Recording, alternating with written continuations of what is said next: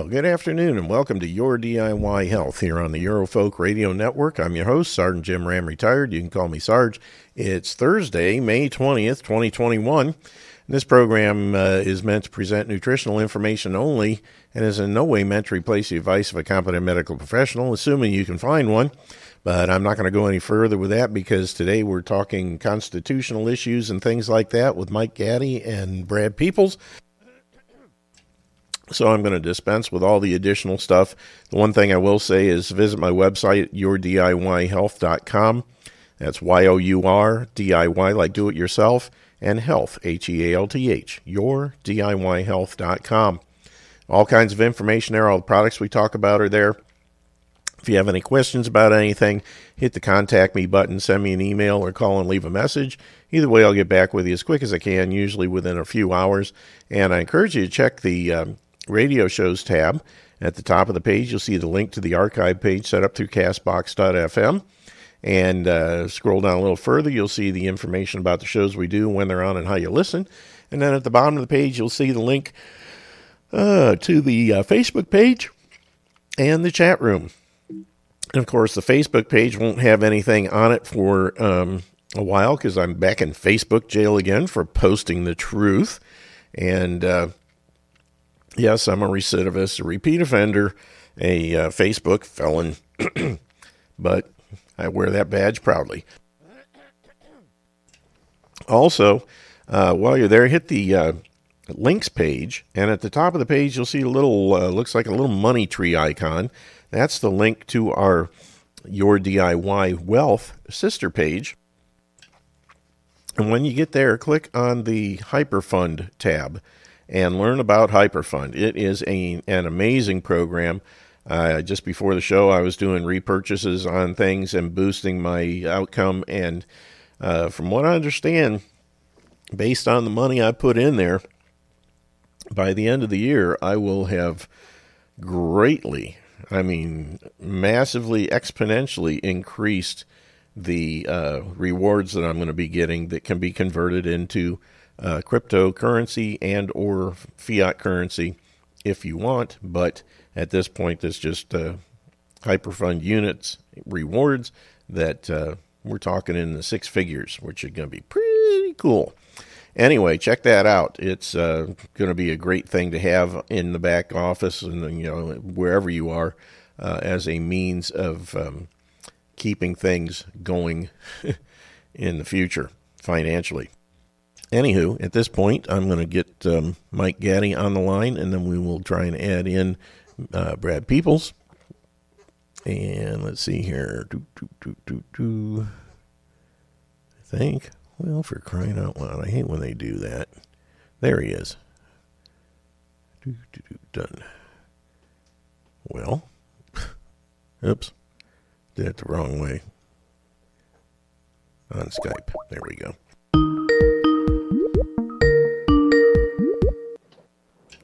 Hello, Jim. Hey, Mike, how are we?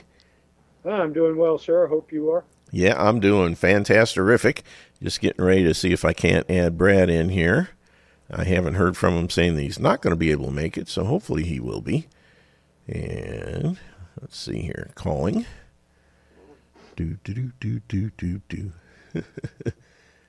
My goodness. I hope he's available.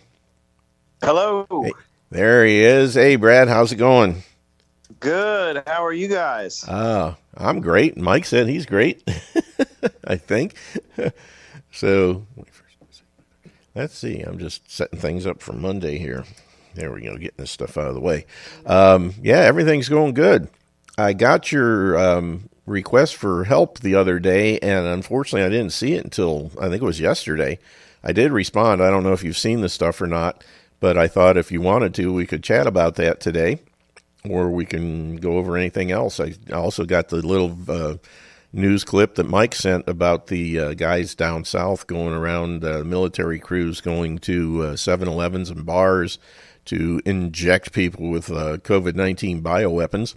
So we can cover any of that stuff or whatever else you guys feel like today. Okay, well, I didn't come to the table with an agenda, and I did get your information, and I responded to it, Jim. So I'm sure you'll see that next time you check the message log there. Fantastic. Yeah, that's an interesting situation. Why don't you go ahead and tell people what's going on there, and we'll start off with that and see where we end up. With the health department and the vaccination effort? Yeah. Okay, well, I'm a county commissioner in southeastern Ohio, and a little over a week ago now, our health department came into our meeting and informed us that our vaccination rate as a county was 30%. And this coincided with the Biden administration saying that they wanted everybody to be at 70%. And, that was going to be the benchmark for when we could stop hiding from this. Well, they came into our meeting and wanted to know if the commissioners would push the public or urge the public to get vaccinated. And, it just broke into a conversation of some tough questions that I had. I'm not going to say it didn't get a little chippy, because I think it did, but to really bring a little bit of a different talking point to this, what I'm noticing right now is a real lack of skepticism on the part of our public health officials. I understand that I don't agree with them. I understand they don't agree with me. But I will tell you this, it does not take much skepticism at all over this vaccine to find information that really scares the pants off of people. So I'm looking at my community leaders thinking, are you guys really just jumping in wholeheartedly, blind faith into this vaccine agenda? Because, hey, even if it is righteous, even if Mr. Rom, even if you're wrong, what's wrong with a little skepticism? Yeah. It's an interesting situation. I was on my morning show today. I was talking about hospitals and schools being some of the biggest areas of Nazism when it comes to this stuff. And they're also some of the places where you would think people would have enough brain cells to rub together to do a little research to at least see what's going on, rather than just swallowing the Kool-Aid willingly and just believing whatever is coming down from on high from Herr Fauci and the idiot bimbo that's running the CDC now and all the rest of these dinglings. You would think that, if being in the so-called health care, if it's this county board of health and you took your job seriously, you would want to make sure that you were doing the best thing for your constituents. And instead of that, they're just pushing the party line without any question whatsoever, which makes me wonder, are you part of the, you're definitely part of the problem right now. Are you willingly part of the problem, or are you mistakenly or negligently part of the problem? Because you're definitely part of the problem. And that's what really gets me going with all these people. I just had to sign up yesterday for an annual screening thing.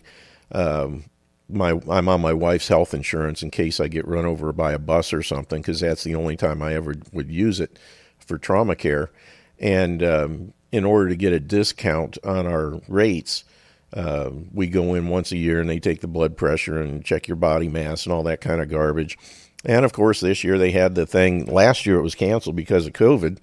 And this year, even though I'm not going in until September, they're saying that all COVID stuff will apply and all this junk. You'll take your temperature at the door, which I will not let them do. And you'll have to wear a face mask, which I will not do. And it'll be interesting to see what happens, because on June 2nd, Ohio is dropping all of its COVID mandates. No more face masks, no more socialist distancing, no more limits on the number of people that can be in indoor or outdoor events. And yet these morons at the hospital apparently are still going to push their requirements, and I'm not going to fall for it. And it'll be interesting to see whether they actually let me in, or if I just go home and waste my drive time down there. If they do, I might have to send them a bill for gas money and see what goes on from there. But the people that you would expect to be the most concerned are the least concerned and the most propaganda pushers. And it's really disheartening because it obviously shows that this has absolutely nothing whatsoever to do with health. It's all about control and brainwashing and damaging the public and potentially killing them. You know, I would have had some really good questions for those people. Some news that I've been watching, one of the big key words right now that is kind of representing the Democratic Party is virtue signaling. And I think that's kind of at the core of the pro-vaccine argument. You know, not only should I not really be skeptical, I am a better person if I'm not skeptical. Not only do I believe in science, but I'm a better person than you because you're skeptical of the science. And it's been divided based on this line in the sand where on the pro-vaccine side, you have the smart people, the morally more polished people, those who believe the science. They have redefined morality as the people that stand on that side of this argument and take that stance. Well, if you believe in science, you're a Democrat. If you're a Democrat, you're morally superior. If you're a Republican or conservative, then you're skeptical. You're a conspiracy theorist. You're a racist. It's just been another method of dividing the populace. And they've done a great job. And my personal opinion is that our local health officials are caught in the crossfire. I think by the time the vaccine came out, they were so exhausted by all of the previous protocol that they didn't have the energy to even look into it or investigate the people that were donating money into this cause. By the time they could actually vaccinate, they were exhausted. So I really don't know how to interpret that. I don't blame them, but I certainly wish that they would show a little bit more skepticism because I think they would find very quickly what the rest of the American public is thinking. Yeah. You know, and that's the thing. When you say the science, you have to put quotes around it because the science that they're talking about is not science. There's no science that says that these things are tested, approved, safe, efficacious. There's none whatsoever. And the real science says just the opposite, that these things are killing people left and right. We're over 10,000 people dead in the EU and close to 5,000 dead in the United States.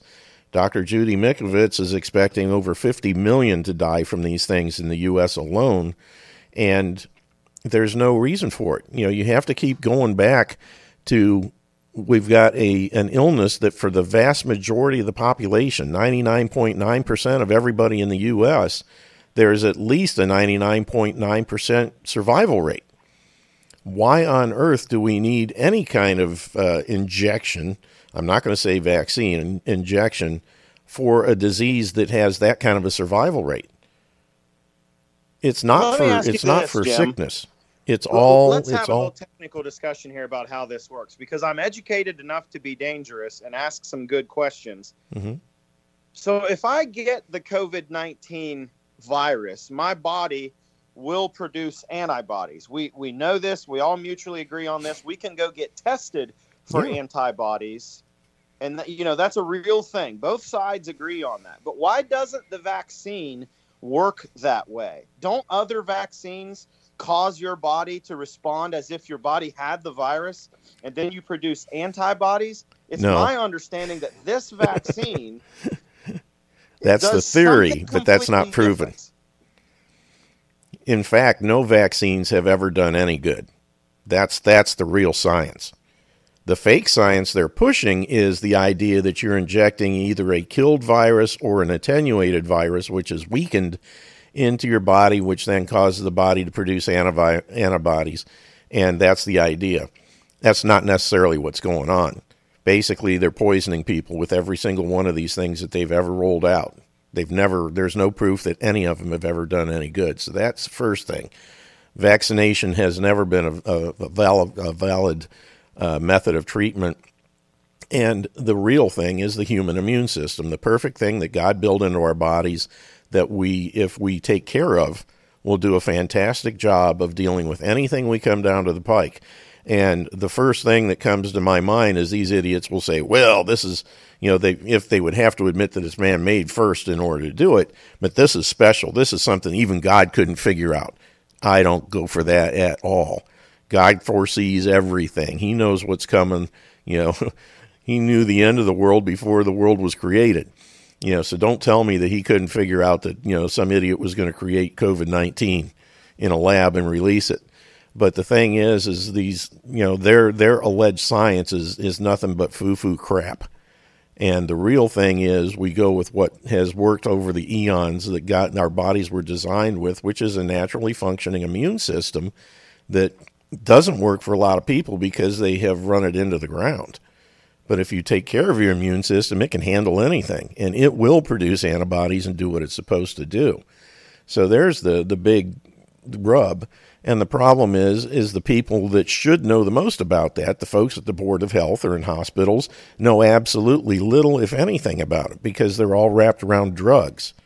They've been trained to be drug pushers, so they can't understand your body's natural ability to fight off disease.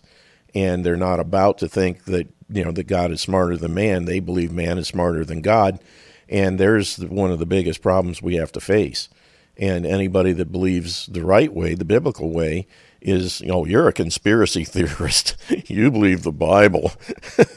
But, the Johnny-come-latelys to this stuff, the American Murder Association and such, they're the smart people, and all you got to do is look at history to see how good that works. Everything that they've touched has turned to crap over the last 100 years that they've been driving the school bus of supposed health. So, their whole argument to start with is bogus. And that's why, just like when you're dealing with, when you're talking and discussing things, as somebody wise once said, before we discuss things, let's first determine our terminology. We have to figure out what the words mean. We have to figure out the definitions before we can really talk about things. And they come in talking science when, in fact, what they're talking is absolute anti-science. And you first have to call them on that because you're right. The social justice garbage, the virtue signaling, the fact that, I believe the science and I'm smarter when, in fact, you don't know squat about science and you're an idiot. That's the truth. And that, again, is biblical. Right is wrong, wrong is right, up is down, down is up. And it just, so you have to first establish a baseline where people are on the same playing field. And that's something that's next to impossible when you're dealing with the medical community because they won't admit to that kind of stuff. They have to come in on a pedestal making you think that they're smarter than you to start with. Otherwise, everything they say loses its effect, and they can't hold water. And that's the issue. There's no reasoning going on at all. It's just a matter of both sides waiting on the other side to adopt their argument. Mm-hmm. And it's just not going anywhere. Yeah. My thing, if I was a county commissioner, I would say, number one, I've taken an oath to uphold the Constitution, not your idiot science, not Sleepy Joe Biden and the hoe. My job is to support the Constitution and to do my best thing that I can to support the people that I work for. Those people have God-given, constitutionally protected rights, and one of those rights is the right to say yes or no to make their own informed decision about medical procedures, and this is such. And as such, I'm not about to try and convince them to do something that I know from my research is wrong. And if you're too slow at to pick these things up, Mr. Health Department person, I suggest you go back and do a little research on your own before you try and push somebody to do something that could be detrimental to their health, especially, and I go back to this, when the disease has a 99.9+% survival rate for virtually everybody, except those that are already circling the drain. If they're already dying from type 2 diabetes or congestive heart failure or any number of 900 chronic health issues, they're going to die. And COVID might push them over the limit, but it's not going to, it's really no play either way. And the fact is that those are the only people that are at risk to this disease. So there. Well, let's be honest about where at least this could be going. I don't understand why you have to be labeled a conspiracy theorist to know what your Bible says. In the very late chapters of the Bible, right? I think it's Revelation 18 or 19, it talks about the rich, powerful merchants of the earth that perpetrated some sort of attack on mankind using sorcery. And sorcery is arguably, now some say it is, some say it isn't, a Greek word that was originally pharmakia. I know you guys know that. But it is the use of drugs, the use of medicine, the use of toxins. And when you look at what the Bible is saying about this event, we don't know. It sure looks to me like this is where we're heading, but we don't know. It's certainly not unfair for me to think, oh my gosh, they could be setting us up for this event that I know happens. So what is wrong with my skepticism? My fear is it's people like us that they would actually want rid of, not the people that are receiving the vaccine. Who would you rather build a society out of? A bunch of liberals or a bunch of conservatives? Let's be honest. However, the conservatives are typically the ones that are anti-vaxxers. So when you said, Jim, the last time we talked, that maybe this vaccine that changes your immune response and actually teaches this virus how to become better at killing, are we the ones that it's aimed at? The people who have not gotten vaccinated? Are we going to receive this deadlier strain? I don't know, but I think it's a fair question. Yeah, it's a broad brush or shotgun approach because they've designed this thing as the perfect killing machine. It will kill not only the people that take it, but it will have a very deleterious effect on those around them because they shed or transmit the spike proteins. So it's, the people that, while they're alive, are super spreaders, and they die off, and they'll do so at a time which is far removed from the time they were injected, so they can, the medical community and Big Pharma has the cover of being, well, there's no way you can tie it to the injection. That was 2 years ago, but that was built into it. That was the whole idea behind it. It's going the way it works on your immune system. It could be, a year or two down the road when your body comes across something that you no longer can fight because this thing is so fouled up your immune system, it can't produce the antibodies that it normally would do so very easily to protect you, and you die from the common cold. And that's the situation we've run into. So they're ultimately getting rid of the people that took the things, but they're also going to get rid of a lot of the other people who wouldn't take them just by being around the people that did. And that's a dangerous scenario. But it's like you said, like Dr. Sherry Tenpenny, she says that's the perfect killing machine. And the whole idea is to reduce the population. And I'm a firm believer, most people believe that they came up with the vaccines to deal with the alleged virus, and I believe it's the other way around. They came up with the injections to kill people, and they developed the story of the alleged virus that they could scare everybody with so they could more easily get people to take these killing machines. And that was, that's the whole situation here, is the situation's been turned around, and most people don't realize it. It wasn't that they rushed these things to market. They already had them ready to go. And it was, okay, let's see how long we can scare them. The only thing that brought these things out as quick as it did is Trump saying, they were going to let it go for 5 or 10 years, the normal length of time it takes for the so-called vaccine to be produced. And Trump says, well, we'll just put together warp speed and we'll make it go faster. So they were forced to roll the things out quicker, but they had them sitting there ready to go. And they had to give a little bit of time so they could make it look at least, fit the story.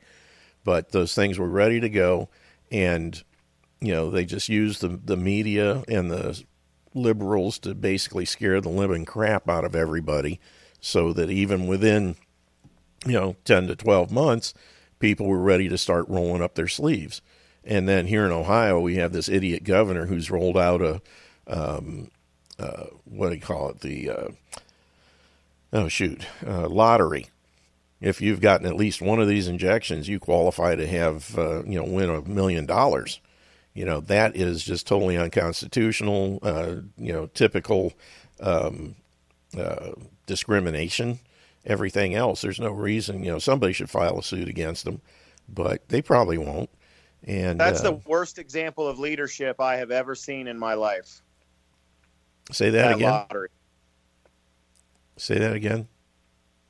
Mike DeWine and that lottery narrative, that is the worst example of leadership I have ever seen in my life. Yeah. Whether you agree with his cause or don't, obviously in his heart, he thinks everybody should be taking the vaccine. Mm-hmm. But you're trying to win over a skeptical crowd of people, and now you're baiting money. You're holding money out as bait. Yeah. To get them to take it. That is not how you ease the mind of a skeptic. Nope. You but do that you sure can. And that is the one thing that we must keep off the table. Yeah, they're not worried about that. They're just worried about getting the numbers up. And oddly enough, there's enough idiots in Ohio who, when they heard the chance, well, I could win $1 million, boom, they were, where do I go? How do I sign up? What do I do? And the numbers just started skyrocketing from everything I'm hearing. And it's just, fine, get them out of the gene pool. There'll be more room here in Ohio for people that have brain cells. It's the way I'm looking at it now. It's just, it might be cool or cruel or cold, but I'm tired of dealing with these idiots. If they're that stupid, let all the mask wearers go out and roll up their sleeves, get the things. Just hopefully they won't take too many of the good people with them. And, as they used to say in Vietnam, kill them all, let God sort them out. That's exactly the approach they're taking at this point. And it's a scary situation. And I think Mike's probably asleep back there in the background, so let's see what he has to say. No, I'm not asleep, guys. I've enjoyed listening to the conversation, but, I think I mentioned to you, Brad, and I think that if I were in your position, one of the things I would look into, and maybe you have, is that has your local county health department been offered financial incentives to up their rate of vaccinations? It wouldn't surprise me. I mean, if the governor is willing to give away $1 million in a lottery, would he not also make it financially lucrative to the leaders of these health departments to push the vaccine as well? Either from a positive or negative side. I'm sorry. Go ahead, Brad. I just said I'm going to consider that homework, and I will figure that out. That's worth knowing. Yeah, and look at it from both the positive and negative side, because either you might get extra money if you're good boys and girls and get the numbers up, but you may also lose money if you just sit there and mark time and don't improve. Either one of those things could be detrimental and would, from what they're looking at, could make a difference and make them go one way or the other. I will find that out. And it would not surprise me either way.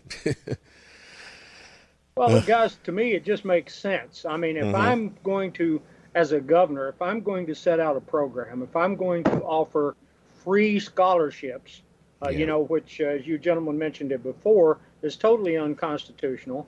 I'm not that familiar with the Ohio Constitution, but can the governor actually offer incentives for college degrees or college educations or $1 million lottery? Is that within the power of the Ohio Constitution to use taxpayer money, which he will have to do, I believe, to run a lottery? Well, allegedly. I think there's some serious constitutional questions here. Well, they claim that these funds are unused COVID relief funds that they got from the federal government. Now, whether that's true or not is another story. That would have to be researched. And even so, if it's unclaimed COVID relief funds, weren't those funds supposed to be funds that were supposed to go to the people who were in, having problems because they didn't have a job anymore and their businesses were failing and all that kind of stuff? Isn't that what those funds were supposed to be used for? Not a lottery to sucker people into taking Jim. shots. That's why I think a lawsuit demanding accountability of those funds and demanding an audit of those funds would be right on board. Yeah, I would almost bet offer all these things. I would bet the Ohio Stands Up group is probably looking at that. That's the group that's already suing the Department of Health and the governor over all this COVID crap in the first place. They've got them in federal court in Northwest Ohio. And they're also involved in other things. They're involved in, they just introduced a bill here in the Ohio General Assembly that would basically just say all we want to see is transparency. So show us the facts, show us the numbers, show us the truth, the proof of what you're alleging. And, that will be a death knell to everything, because everything they're doing is totally, there's no truth or proof or science behind any of it. But that's all they're asking for, which, using the other side's playbook, well, it's common sense.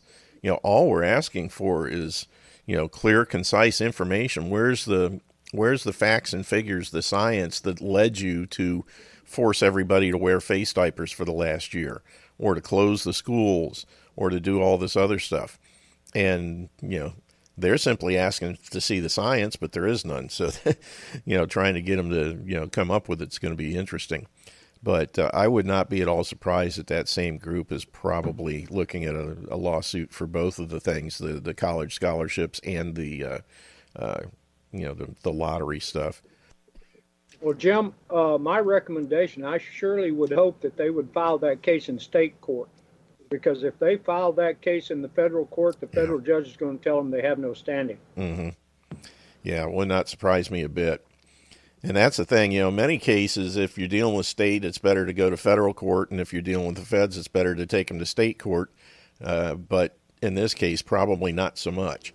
And, we've had fairly good luck with the state courts in Ohio dealing, the local county courts have been pretty good at shutting things down. We just never hear about it because it doesn't play well for the news and their agenda.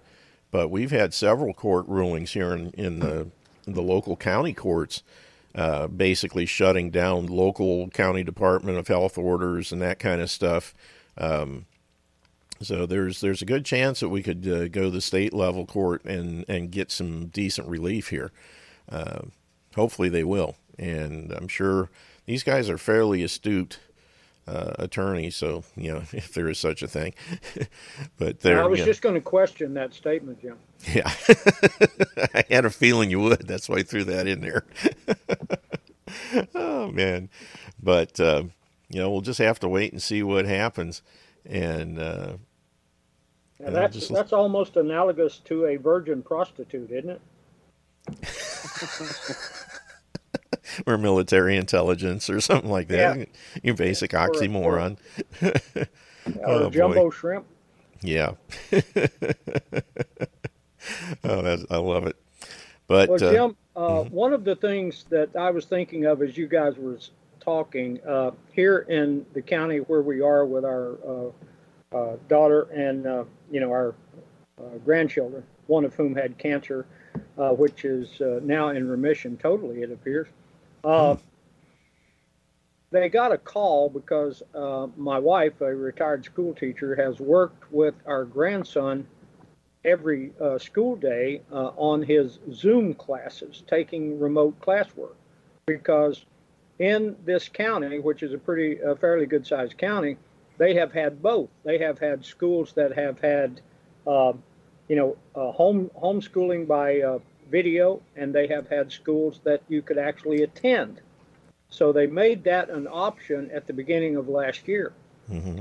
Well, the principal called my daughter and was asking her if our grandson wanted to remain in the video schooling or if he wanted to come to a physical school for next year. They were doing a survey. So my daughter asked some questions, but one of the remarks from the principal was just absolutely chilling. My daughter said, well, if they go to the physical schools, will they be required to wear masks? And the principal said, well, we really don't see that as a problem because right now we have some kids who won't come into the school without a mask on. Jeez. So the indoctrination level that has been acquired in this 14 months of insanity is now we have young people who think they can't go into a public place without a mask on. Mm-hmm. How hard is that going to be to dispel over the coming months? Yeah, the brainwashing is just unbelievable, and that's what I've been wondering for quite some time when these mandates are dropped. How many, just watching some of the other places, the businesses that have continued to require them and that kind of thing, or people that just, now there's a movement out there that people are afraid to take them off because they'll be considered a conservative. So it's no longer anything about health, or never really was, but it's just what side of the political fence are you on? And you're afraid they'll be attacked if they take it off and all this kind of stuff. And that, that goes from region to region depending on the beliefs in those general areas. But, they have programmed people, and they knew all along that would happen. And now they're saying, well, we've got the vaccines, and as long as you're fully vaccinated, you can take your mask off. And, of course, that's just spreading more of the, kill stuff all around, and basically putting in a situation where it's exactly opposite. They think if you're vaccinated, then you can move around and you can do whatever you want, and everybody else has to stay locked up, when, in fact, if you've been vaccinated, you're the one that should be locked up for the rest of your life so that you can't infect somebody else, because once you have one of these things in your body, you're going to be producing and shedding this junk or transmitting it forever, as long as you're alive, is the best information we've got so far. There's going to be no end to it. And, it's going to further divide the society, because you have people, that you can't come into our business unless you've had the shot. And now I'm seeing more and more. I've got a video here of a doctor who's refusing to allow people into his clinic if they've been vaccinated. He's telling them you have to stay home and quarantine for at least 30 days before you can come into my office. And he's looking at it from the standpoint, well, probably if they got to wait 30 days, they'll just go somewhere else and I won't have to deal with them, because 30 days is a random number he just grabbed out of thin air. And he even says so. But, it's further dividing this country in a time when people should be coming together. And again, it's the government forcing, the programming on people, so it becomes us against them, and we don't think or watch what the government's doing to us in the meantime, what's been going on forever. Hey, Jim, I had a question that I asked someone. They were talking about the vaccine, and I've asked several people this. I said, okay, the vaccine, even if you believe it is efficacious, is also, we know that it's killing people. So in essence, what you're saying is that you are willing to play Russian roulette. Mm-hmm. So what are you willing to play Russian roulette? Because if you don't, you might die. Yeah, another oxymoron. That's the thing. And that's the big part of it, is people just believe the crap that is being put out by the talking heads on the TV instead of doing their own research. Granted, the internet is a double-edged sword, but when it comes to doing research, all you got to do is go to pubmed.gov, a government clearinghouse for medical information. Just look at some of the New England Journal of Medicine, the Journal of American Medical Association. Go to the CDC website. They purposely made that site so difficult to navigate so they can hide things. But if you look hard enough, you'll find the VAERS data, the Vaccine Adverse Event Reporting System data, that shows that almost 5,000 people have died shortly after taking these things in this country. And hundreds of thousands of people have been affected or damaged to the point where they required medical intervention and lost time off work and things like that. So, and you have to realize that system has always been notoriously inadequate. By their own admission, there's only about 1% of adverse events get reported to that system. So where we're looking at close to 5,000 dead, it could be anywhere from 50 to 500,000 dead from these alleged injections. based on the numbers. So, that's the thing. They've vaccinated about 1.5 million, something like that. Or, no, it's a lot more than that. It's 100 million, 200 million, something like that. And out of that, 500,000 might be dead. Those are some big numbers.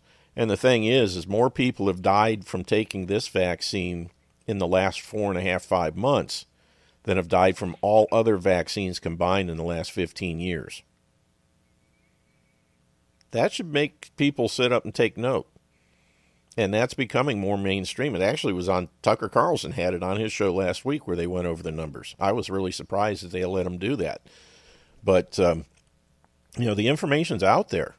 And it's government figures, if you consider CDC government, even though it's a private corporation. But, those numbers are out there. And if that doesn't make you sit up and wonder, I got to wonder about your mental capabilities and your natural inbred desire for self-preservation. But people just roll up their sleeves willy-nilly and take these things without ever looking at and I'm not just talking about these, I'm talking about all vaccines, tetanus shots even.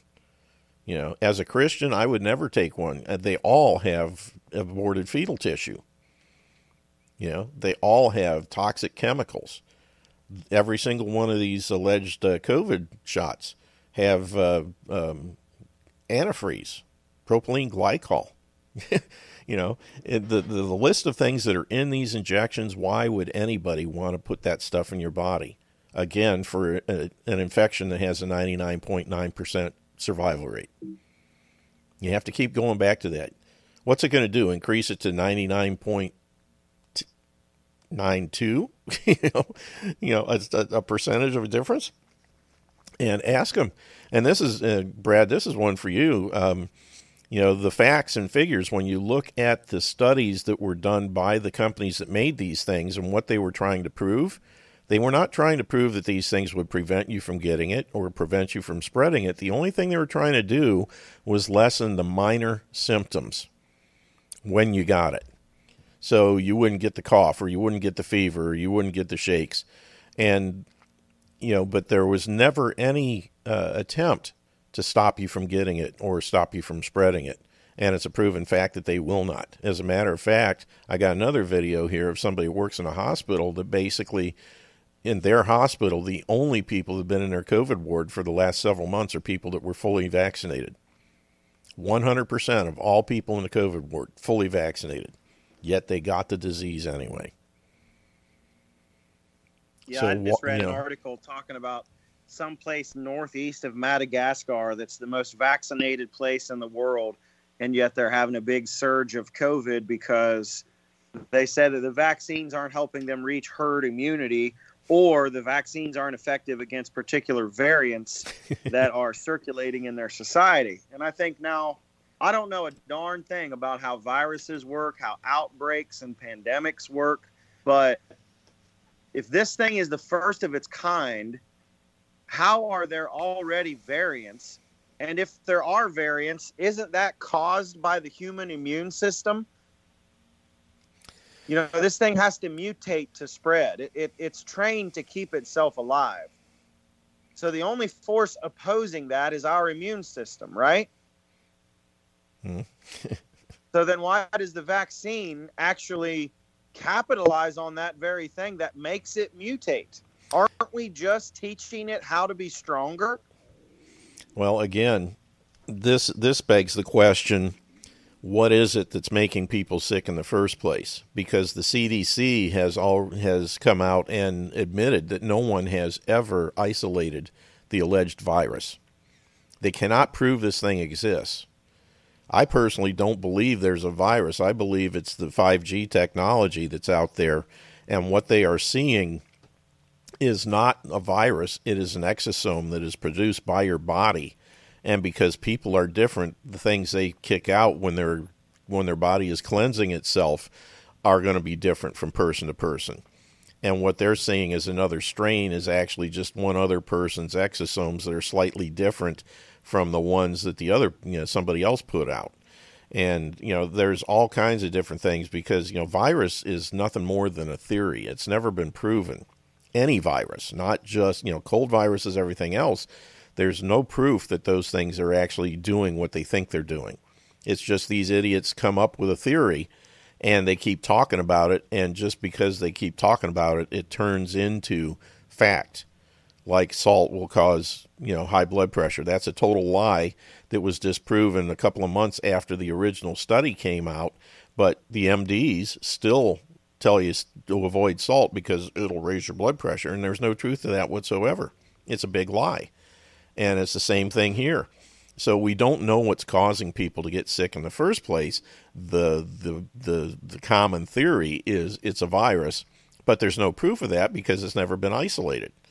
So we don't know for sure what's causing it. All we know is if you keep your immune system up, your cells have a better chance of staying healthy.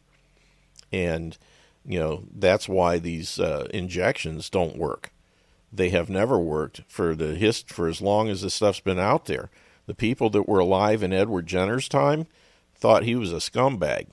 The sucker never had a medical license until 20 years after he started practicing, where he bought one for 15 pounds from a Scottish college. The whole idea of vaccinations is just bull. And people that have been watching it and honestly, being honest with their people and themselves, all say the same thing. It's one of the biggest scams in the world, in history of the world. There's never been one that works. There's never one that did any good. And it's all designed to kill people. And that's what, Bill Gates is all about, a eugenicist. Kill off the people, and we're going to use vaccines to do it. And yet everybody's lining up for Moderna vaccines that he's a big part of. It's crazy. Beam me up, Scotty. I'm ready to leave. There's no intelligent life left to speak of. And, the only thing I can say is at this point, they may have gone overboard with it, and they're going to kill off a lot of people. And when that happens, those that survive would be like the old German saying, that which doesn't kill me makes me stronger. And hopefully we'll have the sense to redo things and string some of these suckers up for crimes against humanity and who knows what else. But it's definitely an interesting time to be alive. That's all there is to it. Well, I've rambled on. Somebody else take over. Say something, Mike. Mike, you sent that video. You want me to talk about that a little bit? What's that? What was that, Jim? That video that you sent about the guys down in the southern, where is it? I've got Texas. It right here. Watch uniformed troops go to bars and 7-Eleven in Dallas and randomly vaccinate the younger crowd. Talk about using it looks like a show of force, and it looks like something that, these guys are just showing up. They're using military, I'm assuming they're trained, like medics and that kind of stuff, but they're just going out to these bars they're rolling up in a little van or whatnot and getting people vaccinated. And they're making it look, a lot of people, I think, just look at it and they see, well, if there's the military, maybe I'm supposed to do it. Maybe I have to do it. There's a lot of immigrants down there that, may not know what their chances or choices are. And of course, the young people who are bracing, don't even know the name of the capital of their home state, to have a clue about, making an informed decision on something like this. They're not going to do much. So yeah, I'll roll up my sleeve. Why not? So, I can play the short video if you want, and then we can talk about it. Jim, I don't think that's necessary, but I have to tell you, and I don't want to be, controversial here. Yeah, go ahead. But I do remember. No, I don't mind being controversial. Never have. But one of the things that I first thought of when I saw that wasn't it Trump who said he intended to use the military in Operation Warp Speed? Yeah, he did say that. It was never as a mandatory thing, but this is, definitely part of it. I remember him saying that, and I dug into it and watched every recording I could find, and it was never, a mandatory thing. But that's the idea, is when people see the military, they just assume I must have to do it. That's the thing. It's the unspoken mental aspect behind all this stuff. And yeah, you're right. I saw that, and I was not happy about it then. I'm not happy about it now. But yeah, he did say that. Well, my thought is this, and you guys know where I come from on this. I believe that the system under Trump was just as corrupt as the system under Biden, because it's still the same government. Mm-hmm. You may have different personnel in positions here or positions there, but I still believe it's the same government. And so here we had the whole thing of which Fauci said in 2017 that Trump would be faced with a severe pandemic situation in 2020. Well, how the hell did he know that? Because they were planning it. Then we have the warp speed thing with Trump. Trump never gets rid of Fauci, no matter how much criticism there is of him. He never removes him, because I'll be honest with you, I don't think he could. I don't think he would have been allowed to get rid of Fauci. So then Fauci stays on with Biden, and Trump says, okay, I will use the military, which puts it in the minds of people, which is a psyop. Yeah. So you put it into the minds of people to where, 6-8 months later, under a different administration, the military comes out to do it. People go, oh, well, they said they were going to do that in the beginning. You're right. So that's just my read on it, because here's the thing, guys, and I saw this several years back, especially when I happened to, unfortunately, be in the bowels of the beast, is it doesn't make any difference what party's in control. It doesn't make any difference whose candidate is up here, who's there. The powers of this government, we have been told for 100 years now. Even a Supreme Court justice told us the powers that ran this government operated behind the scenes. And I saw that up close and personal. I believe it today. And I believe that the whole election thing is a charade they play to keep the people occupied while they steal all their money and take their lives. No argument here. Yeah, I agree with you 100%, Mike. I mean, I preached a sermon last Sunday talking about that prophecy from Ezra that described that very secret force. These three beasts behind the scenes that nobody knows about. And, through Barack Obama, there was no controversy whatsoever. But that vision does suggest that some sort of major shift took place from Obama handing the baton off to Trump. But, just because it's a different source of evil doesn't make it any better. So I don't know. Well, the one thing we know is the oppression is coming. And Jim, you mentioned the shots, of course, the vaccinations, jabs, whatever you want to call them. Mm-hmm. We've got a death toll from that we're aware of. The numbers we are not aware of, but any is serious. Why should anyone die from something that's supposed to make them healthy? Yeah. So that very concept is off the charts. Mm-hmm. But we do know also, and I believe this, I don't know if you gentlemen read about it, about the polio vaccine and everything they did, and the correlation between the polio vaccine and the later just absolute wild increase in the rate of cancer. Mm-hmm. Oh, yeah, the SV40 virus, which is a simian virus that causes cancer, has been in everything since the 50s, at least. Not to mention the fact they've had aborted fetal cells in most of these things since about the early 60s. That stuff is just unbelievably, it just keeps replicating. It keeps getting put in for whatever reason. And why? Why do we need a cancer virus in a vaccine? Exactly. And the other thing, Jim, and you and I have talked about this before, is what about these vaccines may be of a binary. Yeah. That a lot of people die now, but other people will die outside of the period of being, really, hey, let's watch this, as Dr. Tim Penny and others have said, 2 to 5 years down the road, when people start falling over like flies, and they can blame it on something else. But how do we know that this vaccine wasn't the origin of that problem? Mm-hmm. That's the problem. And it's really, really crazy. I've read 6 books so far on COVID. I'm reading number 7 right now. And I'm also reading one on vaccines called Vaccines, the Biggest Medical Fraud in History. And this goes back, they have quotes from doctors as late as the late 1700s, which is when Edward Jenner was around and did the smallpox vaccine. And here's just a few things. Vaccine is a business based on fear. Dr. Gerhard Buchwald, MD. You probably heard comedians, actors playing doctors and scientists, news anchors, and strangers online publicly proclaim vaccines are safe and effective. Vaccines prevent diseases and save millions of lives. Vaccines work. They're a blessing and a miracle to the human race.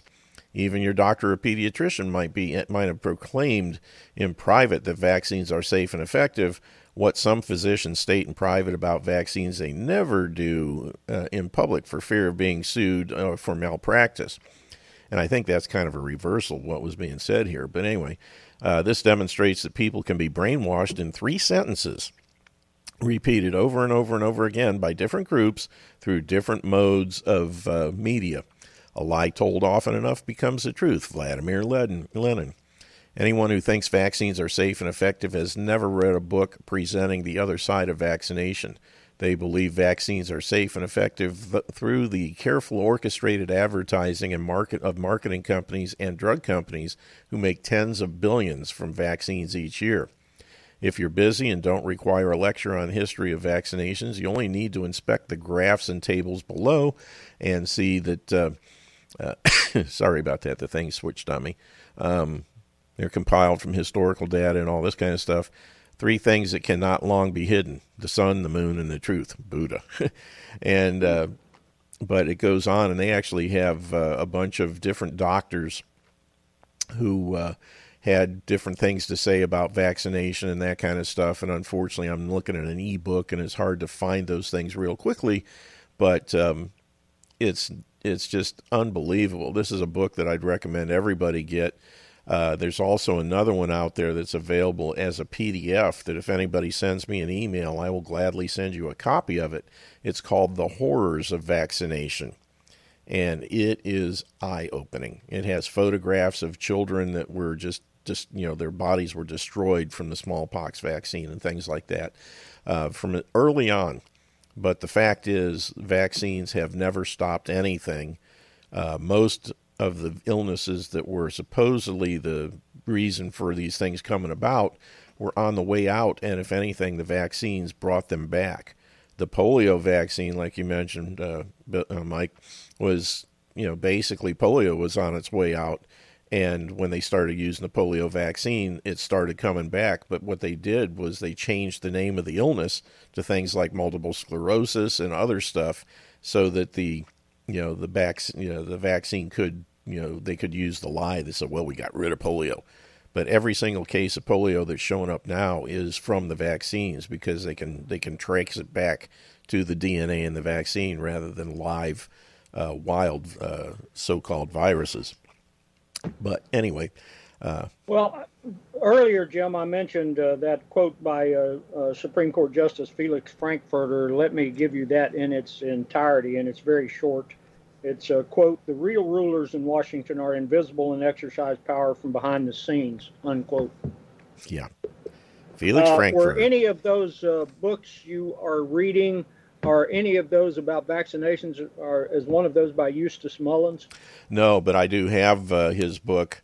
I've got Death by Vaccination and or Death by Medicine, and it's a free download on my website under the support info tab.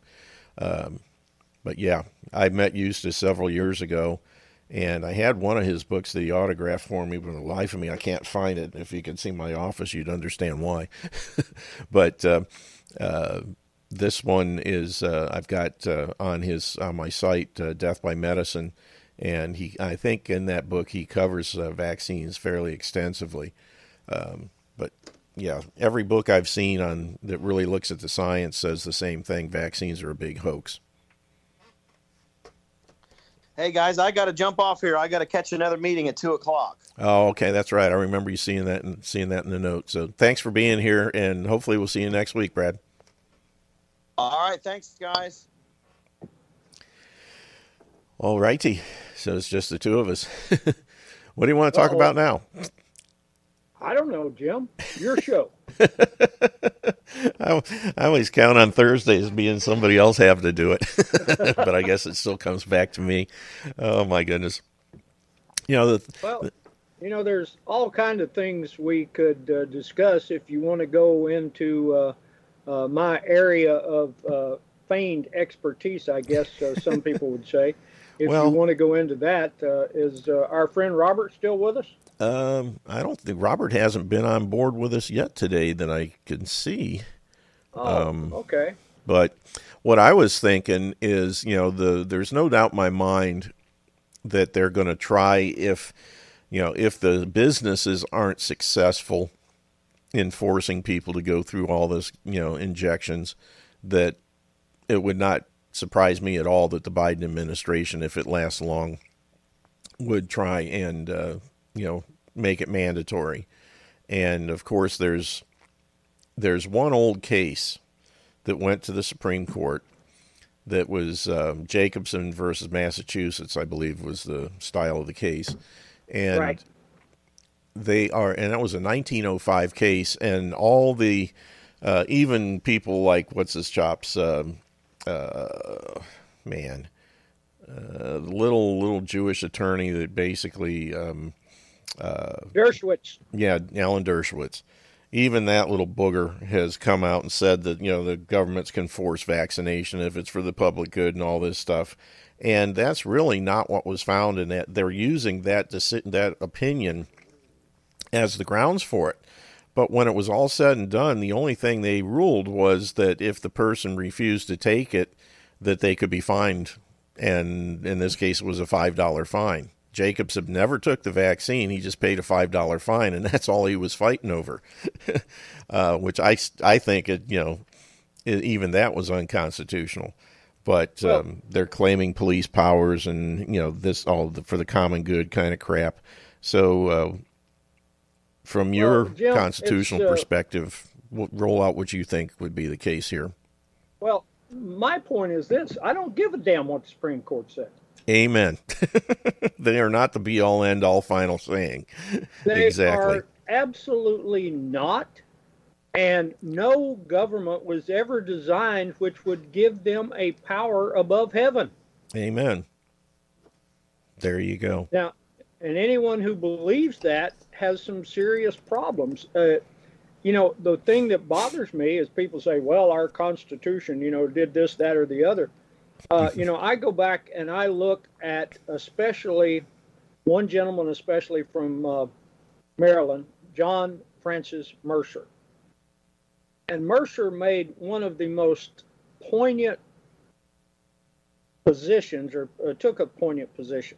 And he said that prior to the Constitution of 1787, each of the states, all of them, had their state court systems in which the jurors, either grand or petit, had the final say not only on the facts of the case, but on the constitutionality of the law. Mm-hmm. And so if the state of Ohio passed a law and you were charged for violating that law, a jury of your peers could say, okay, well, we've looked at the facts, and yes, Jim did this, but the law you charged him under is totally unconstitutional, and take it off of the books. Yep.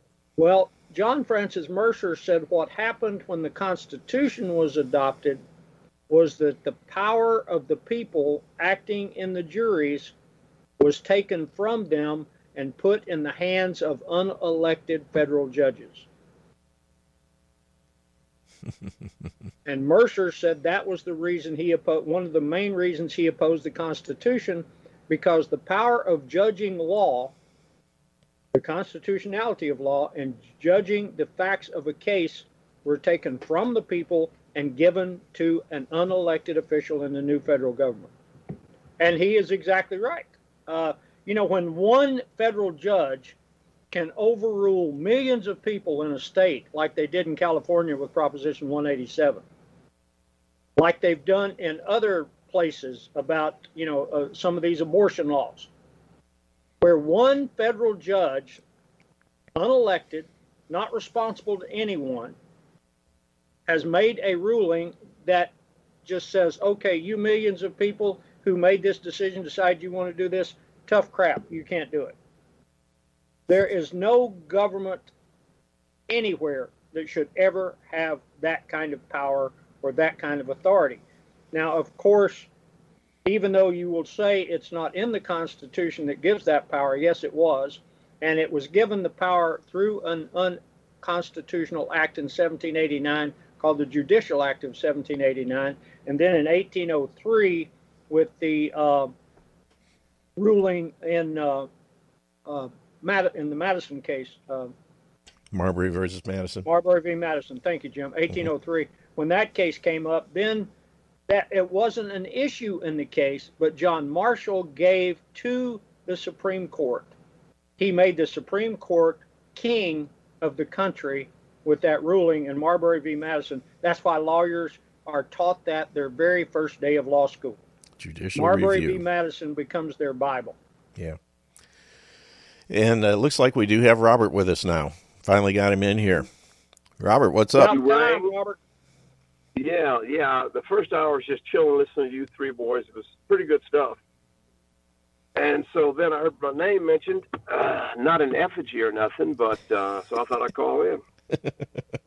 So what's on your mind? You guys, and Mike was talking about good stuff just now, but you guys started talking about, I thought I heard Constitution not being a Christian document. Did I hear that, or were my ears? Well, they took out the religious test, which many of the colonies had, and I'll let Mike fill in because he knows it far better than I do. So, Mike, go ahead and let us know about that. Well, that's a very, and Robert and I both, I sent him a debate that he has watched, and he and I talked about that earlier today. But the question is the Constitution a Christian document? I've done podcasts on that with different people. Well, here is the point, and I try to bring things down to as simple a point as is possible. Okay, in 1787, 12 of the 13 states had the mandatory oath to the Christian faith before you could hold public office. 12 of 13.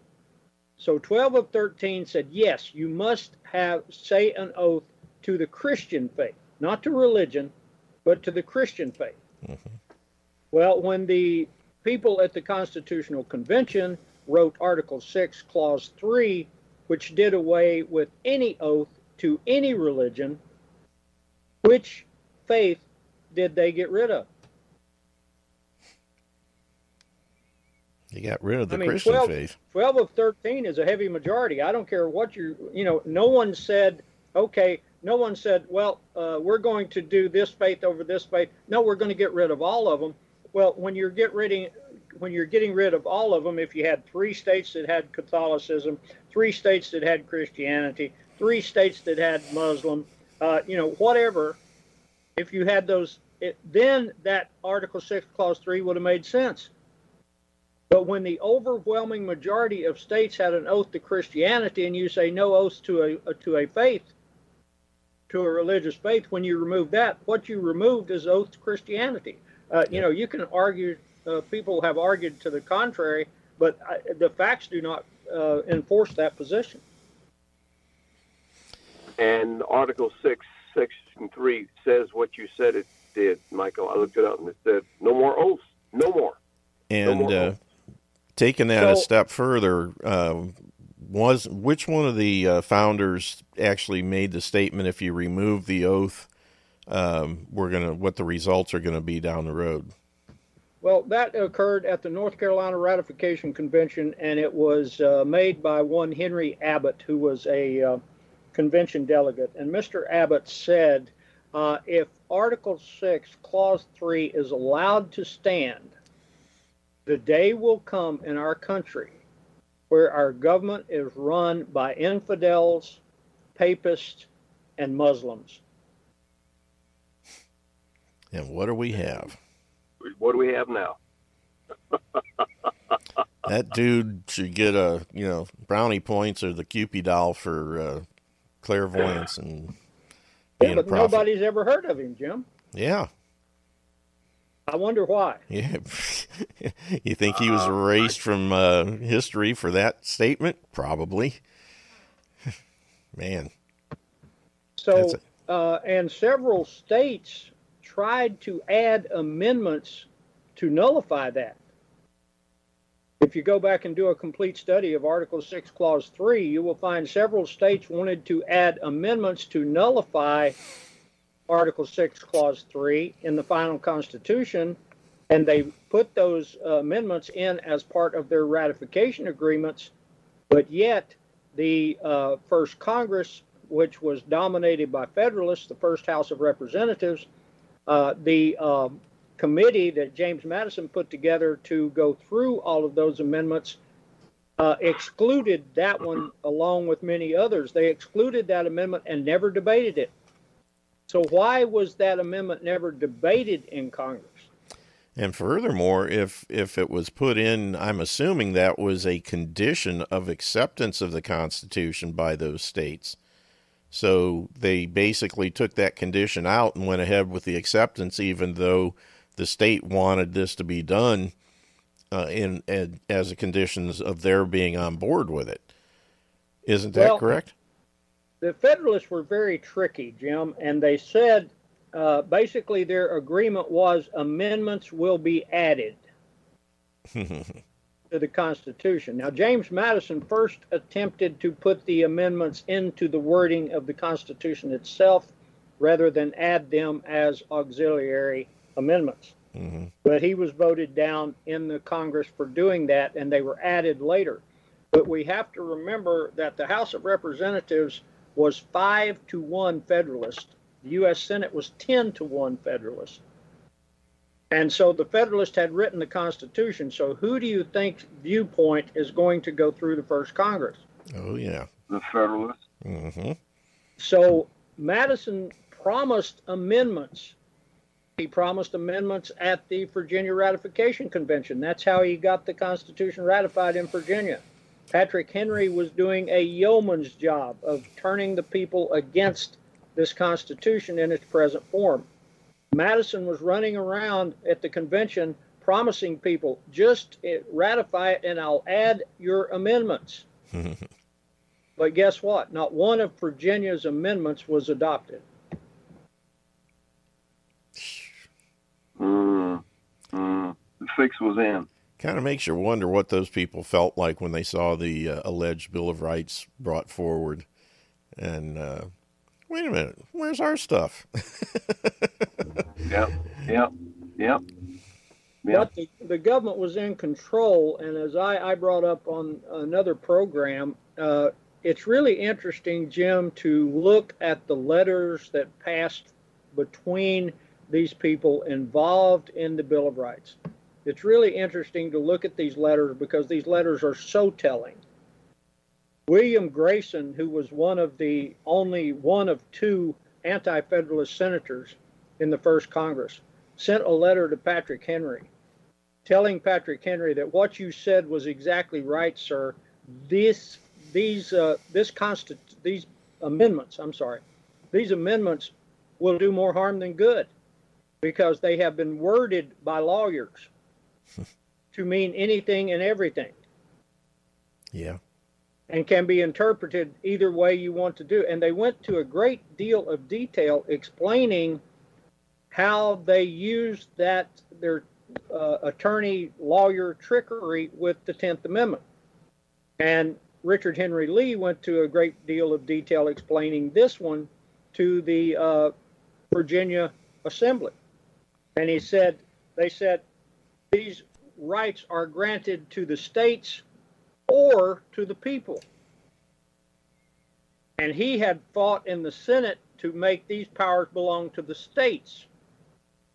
But at the debates, the Federalists said, or to the people meant the people in mass. Didn't mean the people of the states. So when it says these rights are to the states or to the people, it means the people of all the states, not the people of a particular state. And Richard Henry Lee went into great detail telling them, and he said the thing, and I love this quote by Richard Henry Lee when he said, these Federalists look at the liberties of the people as a miser looks at a money document. They did not want the people to have any rights. And, guys, let's look at it. The First Amendment to the Constitution, everybody says what a wonderful thing that is. The First Amendment to the Constitution allows any faith in this country. Yep. It does. I always look at it from the standpoint of going back in history and seeing how the country was founded, even as back as, to the Mayflower Compact. And they were there to spread or to advance the Christian faith. And everything, the way things are written, it shows that the Christian faith is the one, faith here in this country, supposedly. There was, I think it was an 1895 case. I can't remember the style of it, but it was the decision was that the U.S. was founded as a Christian nation, but the problem is the wording of this First Amendment is so vague that it basically allows for anything. But you have to look back and see that what they were looking at supposedly was, okay, that allowed for Lutherans, Methodists, Baptists, whatever. But they were, people that were worshiping the God of the Bible. But that's, now we have chicken chokers and, we got the Muslims and, everything else that comes along.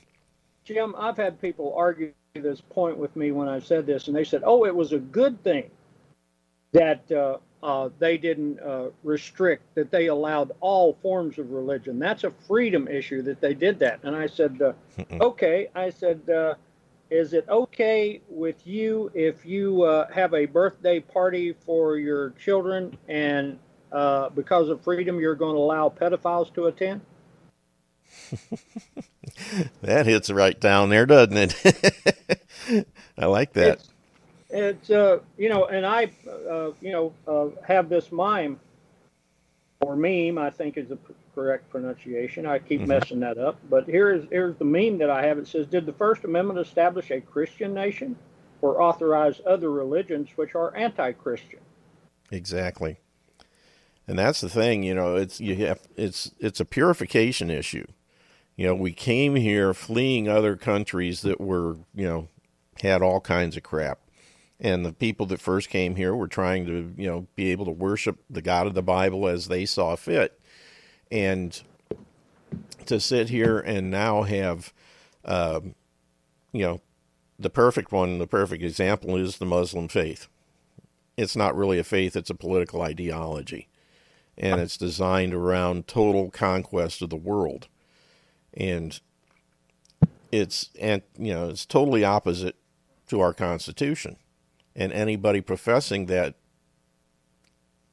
political ideology shouldn't be allowed here. But what do we got? We got these yahoos in Congress now. And look what they're doing. Well, Jim, I am looking for something right now that I wanted to bring up in this discussion. Okay. So let me see. Go ahead and search. I may have brought this up. I've brought this up on other programs. If I've done it here, I do not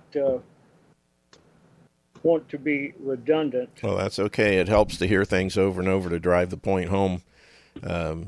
That's why I ask you again to say the stuff about the gentleman in North Carolina, and I've already forgotten his name. You have to hear these things over and over to remember it. 1B, or one T. I'm sorry, Abbot. He didn't have two T's to his name. That's kind right. of unusual. But I have seen it with two T's though over time. Yeah. But here's what I put in one of my articles, guys. So I'm going to be quoting from one of my articles, and it says, if this document was inspired by a Christian God and presides over a Christian nation, why would the founders at the convention demand that no oath be made to their faith, either in the federal or the state governments?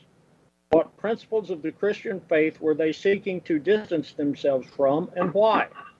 For the first time in an American governing document was no mention made of a deity. In fact, Benjamin Franklin would move the convention, submit themselves to prayer to absolutely no avail. And I got this from Benjamin Franklin's own biography. On the 28th of June, 1787, Franklin noted the daily prayers that had been held in the first Constitutional Convention and commented on the lack of same in the present venue. This direct quote came from the real Benjamin Franklin, pages 40 through 41 and 258 through 259. And here is the quote. Franklin said this at the convention. He said, in the beginning of the contest with Britain, when we were sensible of danger, we had daily prayers in this room for the divine protection. The longer I live, the more convincing proofs I see of this truth, that God governs in the affairs of men. We have been assured, sir, in the sacred writings that except the Lord build the house, they labor in vain that build it. I firmly believe this, and I also believe that, without his concurring aid, we shall succeed in this political building no better than the builders of Babel. Unquote.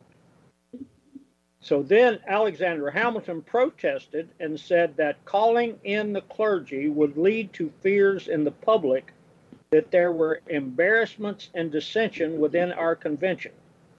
It was also reported that Hamilton opposed prayer at the convention because he did not support intervention into the proceedings of a foreign power or aid. Franklin would write on the failure of his proposal, and I quote, the convention, except for 3 or 4 persons, thought prayers unnecessary. Now here's my question. At that time, there were 55 delegates at the convention. If there were 55 delegates there and only 3 or 4 embarking on that kind of monumental exercise only thought prayers were necessary, when in your entire life have you ever seen that many Christians with only 3 or 4 wanting to pray? Good question. Good question. Yeah. So here is, but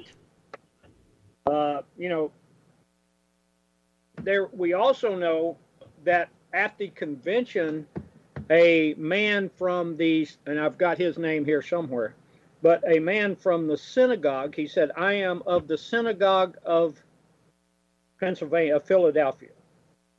And I wish that any oath to the Christian faith be removed because Jews cannot take that oath and still hold office. Well, there you go. It had to come out.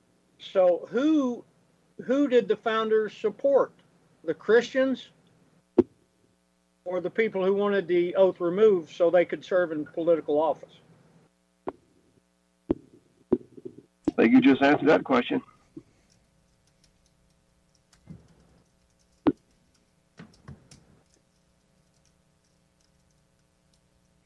Uh-oh, I didn't put you to sleep, did I, guys? No, I was just responding. Rebecca in the chat room, we had a picture that Rebecca in the chat room put in of some Muslims that are trespassing on her property, even though she has signs up. So they've got some sort of a Muslim center or something behind her property. And here's this heavyset black woman dressed like a, well, she's not, I can't tell for sure. You know, all you can see is she's dressed like a, one of those patio umbrellas. You know, it's the best way to put it. All you can see is a little slit with her eyes.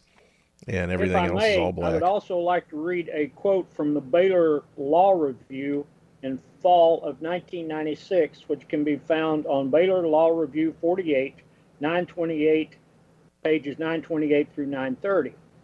And it says, and I quote, "One of the most striking features of the United States Constitution of 1787 is the absence of an explicit acknowledgement of the deity or the Christian religion. The invocation of a deity to authenticate or attest to divine sanction for public acts or decrees is a tradition that predates the Christian era and is found in non-Western as well as Western cultures. In this respect, the Constitution departed from the pattern of most public documents of its day. The Declaration of the Causes and Necessity for Taking Up Arms, the Declaration of Independence, the Articles of Confederation, virtually all state constitutions and other official documents are replete with claims of Christian devotion and supplication for the Supreme Being.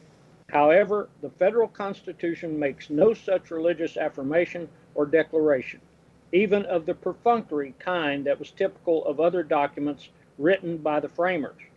This omission is remarkable, since, despite any revolutionary ardor of the time, there was little sentiment that the now Republican order broke with the prevailing Christian traditions of the American people." Unquote. Now, I've had people tell me that it's a Christian document because at the very bottom of the document it says, "in the year of our Lord."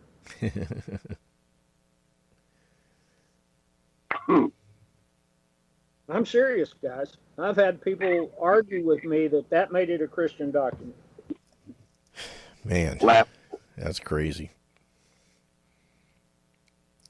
And we're a Christian nation, right? That was common in that time to end and put a date on things, and that was the common usage.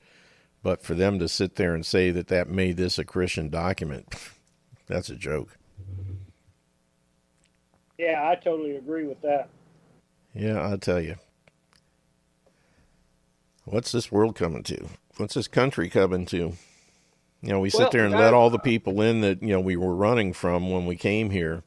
And now we wonder why the country's turning into the same kind of a blank hole that it was, all those other places were. We've allowed it. And then, acceptance. Everybody's welcome here except a Christian, Well, guys, it's kind of funny that it occurs this way, but I'm doing a program tonight that begins at 8 o'clock on Blog Talk Radio, and the guy asked me to come on with questions to ask about the Constitution because he believes people deal with questions better than they do lectures, and I totally agree with that. Mm-hmm. So I have composed a group of questions that I will be asking tonight. But one of them is this one, and Robert, I know you keep sources right there at your hands. Would you look at Article 6, Clause 1, and read it for me, please, sir? Article 6, Clause 1. Yes, sir. Just a second. You caught me flat-footed, as they say. Well, it usually doesn't take you too long. All debts contracted and engagements entered into before the adoption of this Constitution shall be as valid against the United States under this Constitution as under the Confederation. All right. But what do you find ironic about that phrase, Jim? Let me just look at it again here. Hello? Jimbo beat me to it. Okay, what do you find unusual about that, Jim, or if anything? Well, basically, they're comparing the Constitution and the Confederation, and they're acting like the Confederation is no longer valid when, in fact, it really is. Is that what you're getting at? No. Nope. That is a very valid point, though. But let me throw this something in there. Is it possible to expect a convention established on deception to produce anything but more deception? Article 6 abounds with questions about deception. In Clause 1, which reads as follows, all debts contracted and engagements entered into before the adoption of this Constitution shall be as valid against the United States under this Constitution is under the Confederation. This question must therefore be asked. Why only the debts against the United States and not those which were owed to the United States were valid? Good point. Yep. Yeah, that's where you're going with that. Mm-hmm. Okay, and the reason being is that there were quite a few delegates to the U.S. Constitutional Convention who owed money to the United States. There's your answer. Or as the blue-collar guys say. 7 of the 8 delegates from Pennsylvania owed money to the United States, so they created a constitution that once it was ratified, they didn't owe anything. Bingo. That's a trip. Samuel's called in, so I want to see if he's got a question. Samuel? Might have had it answered. I was going to follow up on Michael commenting on the debt holders. And of course, if I bring this up with my friends, family around out here, they're going to say, well, so what if they were the debt holders? Who wins the revolution without the money? How about coming against that? Well, who wins the revolution without the money? Well, the money originally was loaned. The only money that America had when the finances was turned over to Robert Morris in first day of my new lips, 1781, the only money they had was gold that had been loaned from France. And there was something over $400,000 in gold. Robert Morris, having complete control, which he demanded before he would take the position, Robert Morris took $270,000 of that gold. In other words, he embezzled the gold. He then loaned that money first to his friends, both in the United States and in England. He loaned them the money so they could then buy stock in his bank, which he created in 1781, called the Bank of North America. So these people, Robert Morris's friends, bought stock in the bank with the money that he loaned them. So they had zero investment of their own into the bank, but they now own stock in the bank. Morris then took this money and loaned it to the United States government, of which the government had to pay taxes on money that had been loaned to them twice. They had to pay the taxes to France, the interest to France, and they had to pay the interest to the stockholders of the bank. Sure he is not Jewish? Well, he had some connections, let me say that. Boy. Sounds like the little shell game that the Pelosi and I can't remember who else out there in California did with federal funding in their high-speed rail. Samuel, you probably know about that. Yes. Yes, exactly. He definitely knew how to throw a mean financial curveball. Mm-hmm. Well, and ironically, gentlemen, if you will look into this, and I did this, I've been doing it for 30 years now. If you will look into this, you will find that Alexander Hamilton sent a letter to Robert Morris before Robert Morris took the job as financier. Alexander Hamilton sent a letter to him proposing this scheme. How much was the amount in gold again coming from France? It was something over $400,000 at the time. Wow. Half of it. Wow.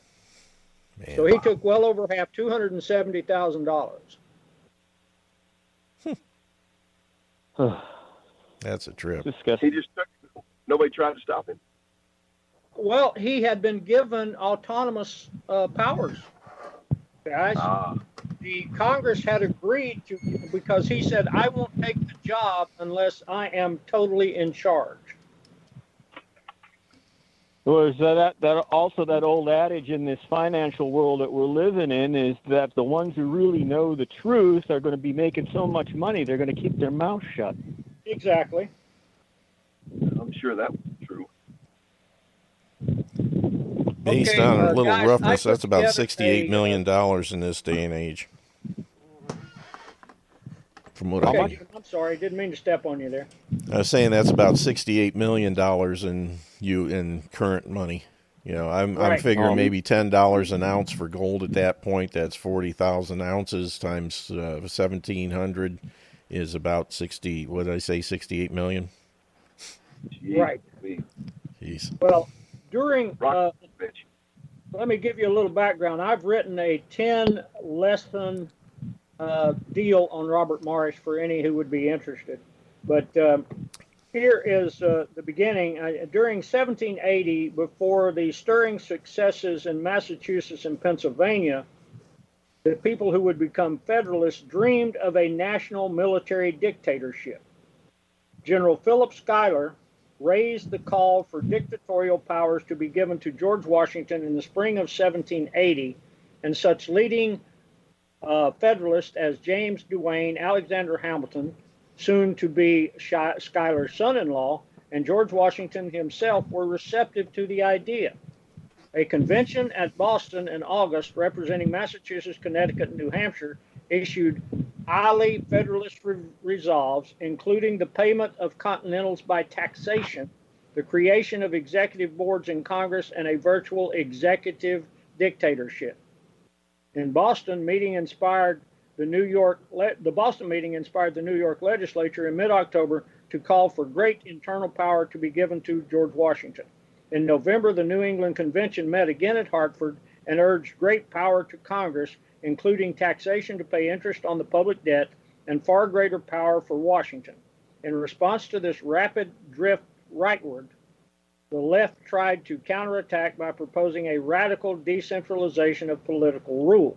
The right and the left back then, guys, were opposite to what they are today. Throughout New York, for example, local precinct and county committees arose, and Albany County delegates called upon everyone to recommence acting by committees. But these vague phrases quickly proved abortive. Meanwhile, young Alexander Hamilton, who was emerging as the brilliant premier theoretician of the Federalist forces, adumbrated the long-range conservative nationalist program in a letter to James Duane.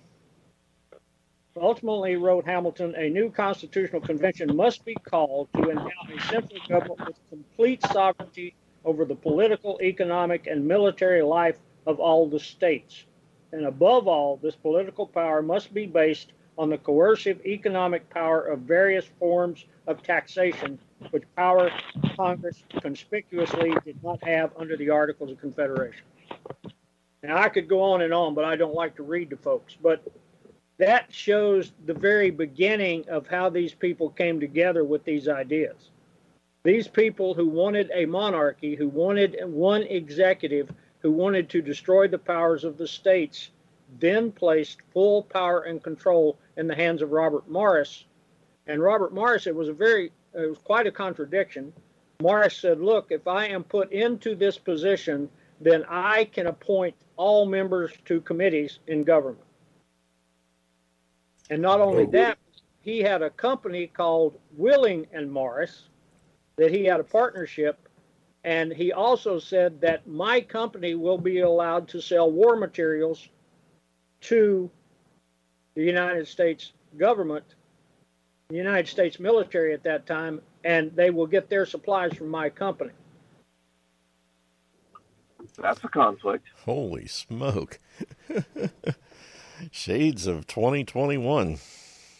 Right. And so if you look at what Robert Morris said in one of those letters during the time that the Congress was debating the Bill of Rights, during that time, a letter from Robert Morris to Francis Hopkinson, they were talking about James Madison and his pushing amendments. And Robert Morris says, well, I believe that James Madison is haunted by the words of Patrick Henry. And I'm not sure exactly what kind of amendments he will push for, but if they pass the right amendment, I will hang. Who said that, Mark? Robert Morris. He should have. Yeah, exactly. Too bad he wasn't right in that. They should have hung him. Well, no, see, he became a senator from Pennsylvania. He was one of the first senators from Pennsylvania. So Morris continued to be. There are conservative elements that will say that probably, well, the only anti-federalist that really went after him was Sentinel, which was Samuel Bryan.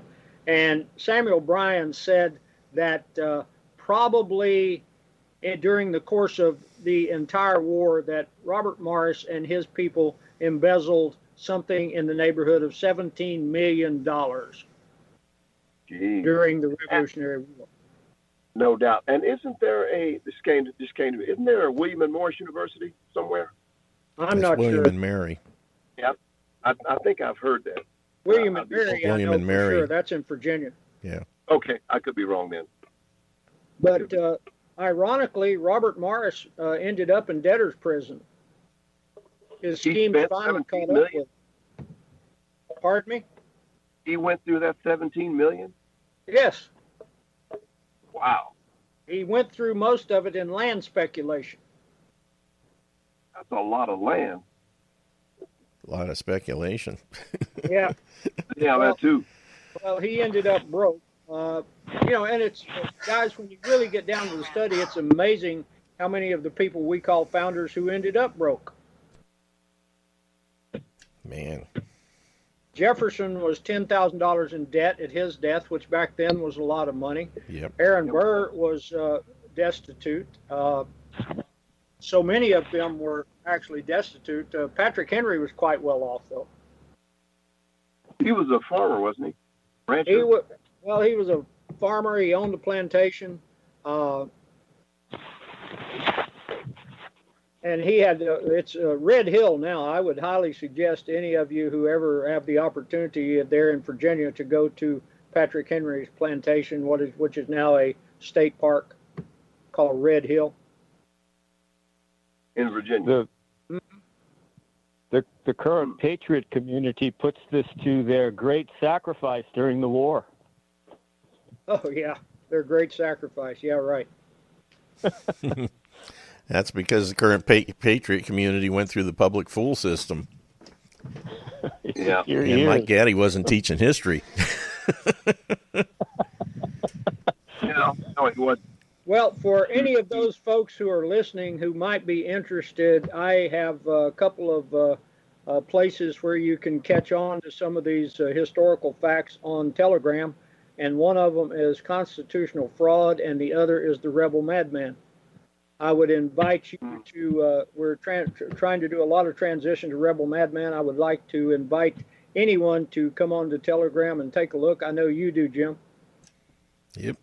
Yeah, my biggest problem is I love the stuff, but the time. I'm a slow reader, and there's a lot to read, but I get in there every chance I get, and I read through stuff, even if it's just hunting and pecking and looking around. There's a lot of stuff in there that's just like, man, I never heard this before. It's good stuff. Well, I would, what is one of the things I'll get into tonight, I don't want to give away my coup de grace for tonight, but one of the things is how the people who led the army of the revolution turned on the people who fought it under the first government. That seems to be a common thing, too. The new Constitution. Look what happened at the end of World War I and the bonus marchers. Same kind of a deal. Yep. Same thing. You get, as the more things change, the more they stay the same.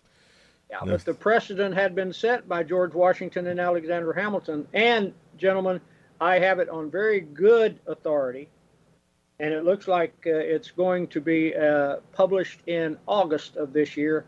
There is a book coming out which will document the fact that Alexander Hamilton was in fact Jewish. Really? Yes. Huh. Wow. Interesting. You're writing it? No, it's being written by people who are in fact Jews.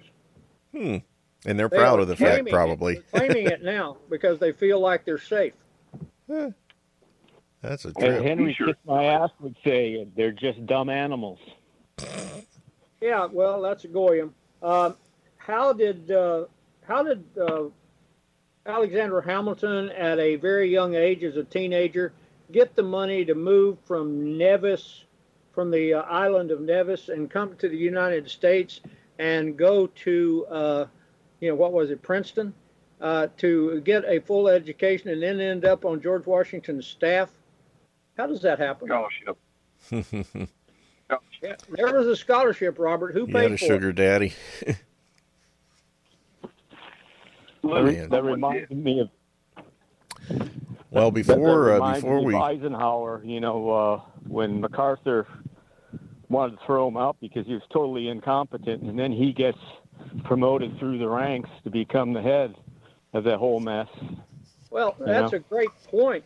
That is an absolutely great point, because any of you who are familiar with military rank, and Jim, I'm sure you are, Mhm. how does someone go from a lieutenant colonel to a 4-star general in 5 years? Oh man, you're lucky to go from lieutenant colonel to colonel, maybe brigadier in that length of time if you're really performing. But there ain't no way you go from that to general. Well, that's what Eisenhower did, because before the war broke out, of course, Eisenhower met FDR's daughter, which really promoted his political career in '38. But then before the war broke out, Eisenhower was a lieutenant colonel with absolutely no combat experience whatsoever in 1940 era, and then in 45, 5 years later, he is a 4-star general. Yeah, I understand that in his alumni, one of the people who signed his annual signed it to the terrible Swedish Jew. I'm not sure of that, but I wouldn't discount it. But I'm not aware of that, but which doesn't mean it's not true. That's a trip. Yeah, I would bet that Eisenhower, like many, was really relying on his underlings like Marshall and what's his chops, Bradley and Patton to some. Well, guys, the man there was Patton. There was no doubt that Patton would have ended that war a year earlier, and he told his wife, I'm going to leave the Army. I'm not going to retire. This is after the war's over, 45. Mm-hmm. I'm going to leave the Army. I'm not going to retire. I'm coming home to America, and I'm going to tell the American people how about 90,000 men died at Bastogne and Battle of the Bulge and other places, how 90,000 Americans died when that war could have been over a year earlier, and it was intentionally allowed to continue. Yeah. And he was going to put the whole thing about Falaise Gap and how he had almost completely encircled the German army, and it scared Eisenhower to death. Eisenhower pulled all of his supplies and just shut him down so the Germans could escape through the Falaise Gap. Yeah, and a lot of it was to make points with the Brits and let Montgomery get a lot of the goodies. Well, they took all of Eisenhower's supplies and shipped them to Montgomery, who was still stuck in the hedgerows. Yeah. I mean, that guy was an absolute bonehead. And if they'd have just been in it to win it, you're right, Patton would have just kicked butt and forgot names. Well, unfortunately, he didn't know that the combination of the NKVD, which later became the KGBI, anyway, the NKVD and the OSS were working together. The Russians and the Americans were working together, intercepted his letters to his wife, and within a very short period of time, he was dead. Yep. Oh, man. He was. Crazy stuff. Before we forget... Yeah, there's a book on that American assassin who did the hit. He said that Patton was so tough, that didn't kill him, but in the hospital, it was the Russians that finished the job. Well, I believe that to be totally true, because if you go to Patton's staff car, which is in Fort Knox, in Kentucky, Fort Campbell, I believe, or Fort Knox, one of the two. If you go look at that Cadillac's a 1953 Cadillac. Yeah. It was like There's one no of his way tanks. in hell that was Patton's staff car. And that's part of the fraud. But the other part is that the collision took place. He was hit by what we called a deuce and a half. Was hit with the deuce and a half. The only person injured in the entire vehicle was Patton. Even his dog wasn't injured. That's a trip. And if you will look at, there's a great book out there, gentlemen, called The Men Who Killed Patton. That is a great read, extremely well documented. Wow. Okay, Mike, before we forget, you got two websites, rebelmadman.com and embracingtheobvious.com, and you got the show tonight. What other shows are you doing? I do a program on tomorrow at noon on Revolution Radio called Dare to Think Out Loud, or just Dare to Think, damn it. And then I've got a program on Sunday called Addicted to Our Own Destruction, which all these people run around screaming, my Constitution, my rights. They're addicted to the document that's going to destroy them. And that's the point of that program. And the hours on that from 6 to 8, right? Eastern. And that's at 6 o'clock Eastern. And this week, Jim, you're my guest. Yeah. Along with Robert. A good time will be had by all. And DW. And so, Jim, don't forget. Yeah. That's what I wanted to double check and make sure. Make sure you send me the coordinates again as to how to get on. Well, just be on Skype. I'll call you. Okay, that'll work. That'll take care of it, and then I'll call you too, Robert. About that. Okay, you're going to talk about that tremendous Christian document. Yes, we will be discussing said document. I promise you. And that's 6 p.m. Eastern to 8, right? That is 6 to 8 Eastern. Yes, sir. Cool. I will set my alarm. All right, and as I mentioned before, don't forget the Rebel Madman on Telegram. Yes. Please. Rebel Madman and what was the other one? Constitutional Fraud. Constitutional Fraud. Yep.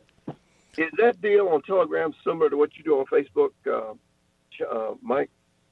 What I try to do is try to reach as many different groups as I can, and I wouldn't say that they're similar. They're probably similar in construction, but probably not similar in content. Oh, okay. Okay.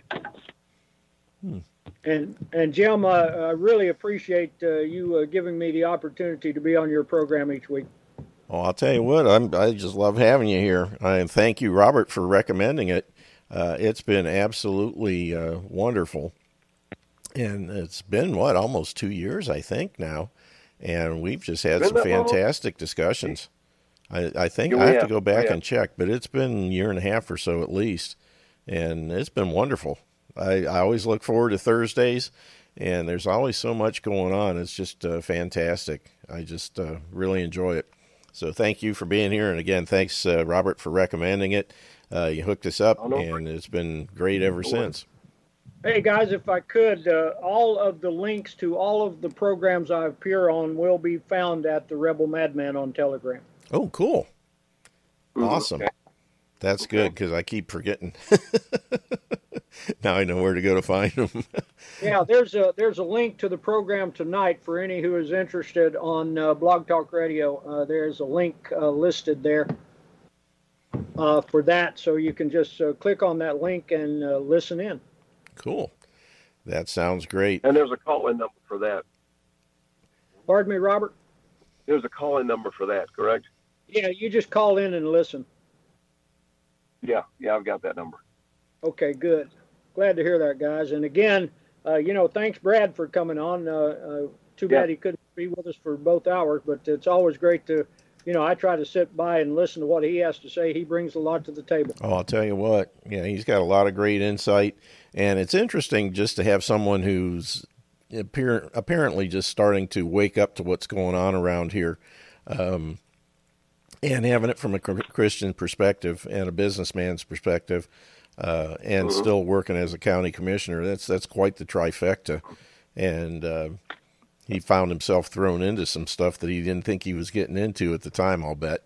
And it's going to be interesting to see how things go, but he definitely got a awakening here in the last year or so. But hopefully we're able to help him a little bit with some of the things he's got to deal with. Well, I sure hope so too, and I appreciate your assistance, Jim. And I think he needs a voice. And after I talked to him for 2 or 3 months, I felt like, just like you said, he had the trifecta going, and it was really one of those opportunities we don't want to miss. Oh yeah, and hopefully it might be a stepping stone. We'd love to.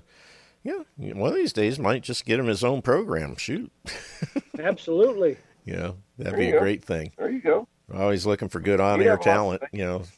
Somebody to fill in for where I can make up for me. I don't think we need anybody to make up for you, Jim. Oh boy. I enjoy being here. I just don't know if I'm doing any good or not, but I have fun on my afternoons that way. I don't have to worry about being out getting in trouble. Hey, Jim, if we go back to Isaiah, he tells us there's a remnant out there we will never know about, and that's our job. That's right. That's the thing. The way I look at it, it's too late to wake up the sheep. We just have to organize the sheepdogs and wake up the lions. And there's a few of them out there that, and I think Brad fits right into one of those two. I'm not sure yet whether he's a sheepdog or a lion. Maybe a little of both. Interesting combination. But that's what we got to do. Shows, Jim. What's that? Hey, thanks for tuning in. Thanks for your questions. Yeah. Yeah, I said I learn a lot from your shows, Jim. Well, I appreciate it, Sam. I'm a lesser man when I'm not listening. Well, anyway, we're out of time. I went a little farther than we should have. Music's starting, but we're out of time. We'll be back live on Monday. Tomorrow's replay. Mike and Robert and Samuel, everybody, thanks for being here. Take care of your bodies because it's the only place you have to live. We'll see you all soon. Take care. Have a great weekend, and God bless.